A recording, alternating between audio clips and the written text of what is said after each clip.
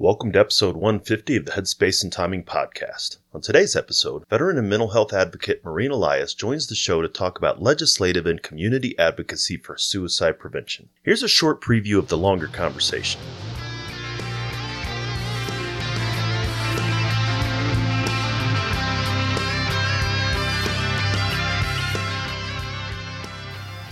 You're listening to Headspace and Timing, where we're trying to change the way that we think and talk about veteran mental health.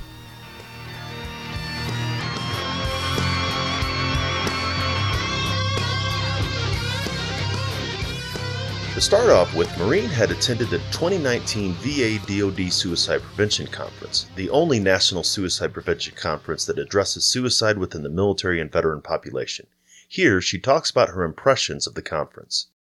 This was my first VA DoD Suicide Prevention Conference. First off, the amount of research and the quality of research that was being presented was awesome. And all the different perspectives that everyone had, all the things that they were looking into. It did feel a bit like drinking from the fire hose because each session opportunity had about 11 to 12 breakout sessions. And each one of them were so amazing that it was hard to choose which one to attend. I think some of my favorites were the one that talked about the increased risk of multiple suicide attempts among survivors of intimate partner violence. And I thought it was really fascinating because we don't usually talk about the multiple suicide attempts. I think there's this, among the general population, there's this understanding that if someone is suicidal and we intervene and we get them help, that all of a sudden they're better and they probably won't ever do that again. And that's not always the case. Sometimes it is, but it's not always. And so it was really interesting to hear that research.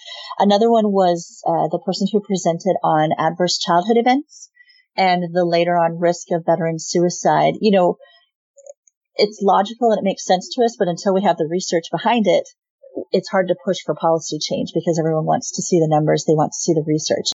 Like here on the Headspace and Timing podcast, Maureen sees a need to take the information that's being understood about suicide prevention and get it into the hands of those that need it the most, the people in communities that are doing the work of suicide prevention in their hometown. One of the things that I am working on right now is taking a lot of that research and bringing it down to the consumer level. As part of the work that I do, I travel around the country with Dr. Thomas Hall, who is a psychologist. And we travel around the nation doing suicide risk and prevention suicide briefings for the community. So one of the challenges that I have is to take that high-level clinical research and bring it down to the consumer level so that they can understand their own risks. Because I think sometimes if we know what our risks are, there are things that we can do to confront with and deal with those risks. Like many, Maureen and her colleagues have found that suicide prevention in the military population and suicide prevention in the first responder population have many parallels.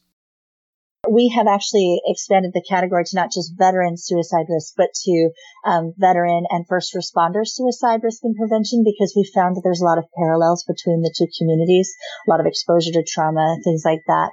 And the Department of Corrections table, when we were finished, came up and talked to us, and they said, we have had like 4 suicides in the last 2 months. Like we needed to hear this. We want to have you come out and talk to our entire prison community. And so, you know, when we talk about first responders, most people think firefighters, policemen, and EMT. We've brought in that to ER nurses, to Department of Transportation individuals. At first, we had someone come up who was like, have you considered the Department of Transportation? And we were like, not really, because it's like bus drivers and stuff. And she was like, you know, my father was a metro driver and someone jumped in front of his train and he was exposed to trauma. And someone else had spoken about how it's the Department of Transportation folks who have to come and clean up after a child is struck and died from a car accident. And so, you know, to me, I think the suicide risk and prevention presentation that we give really resonates among any community that is continually exposed to various forms of trauma. Suicide is a difficult topic. It's embarrassing for many, uncomfortable, and hard to deal with. One of the ways to overcome this uncomfortability is to help people understand that they're not alone in this, that struggle with thoughts of self-harm are common. As we have gone around and done these community presentations, we put a lot of our personal selves into the presentation. And I myself went through a period where I was feeling suicidal.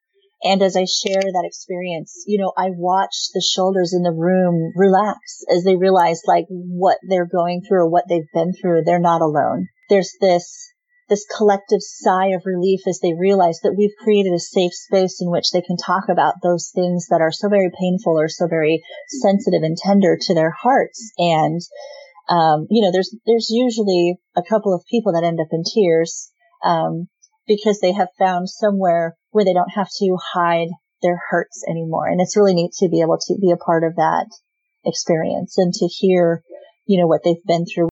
In this clip, Maureen gives an example of what some may be experiencing that causes suicidal crisis. Service members and veterans often understand about survivor's guilt, but here she gives a different example of it. We had an EMT who had tried to save a little girl. She was 6 or 7, I believe. And he gave her CPR for like 2 hours while waiting for other people to come, and he couldn't save her. And he's like, it's been 12 years and I still can't get over it. And that gave us the beautiful segue to talk about survivor guilt, because I think that was part of what he had been through. A lot of people think about survivor guilt as the guilt that you had survived, but especially within the first responder community, there's that other side of the house where it's like, why couldn't I save her? What could I have done differently that would have saved this person I was trying to save? Finally, Maureen talks about her work engaging lawmakers on Capitol Hill around veterans issues. She talks in this clip about her efforts to help lawmakers become more aware of the need to use safer language around suicide. One of the things actually that I've been trying to educate policymakers on is the language that we use around suicide and how important that is. So they have a national platform where what they're saying is being broadcast across the world. And the research that says like the language that we use can actually affect the suicide rate, whether that be positively or negatively.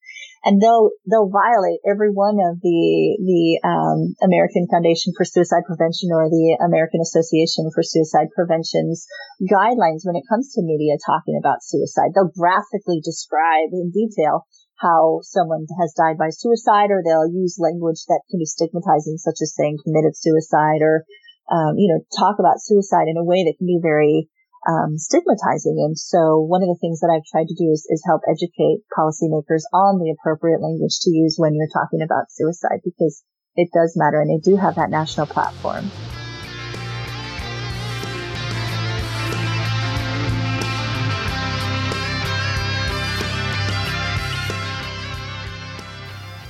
You're listening to Headspace and Timing, where we're trying to change the way that we think and talk about veteran mental health.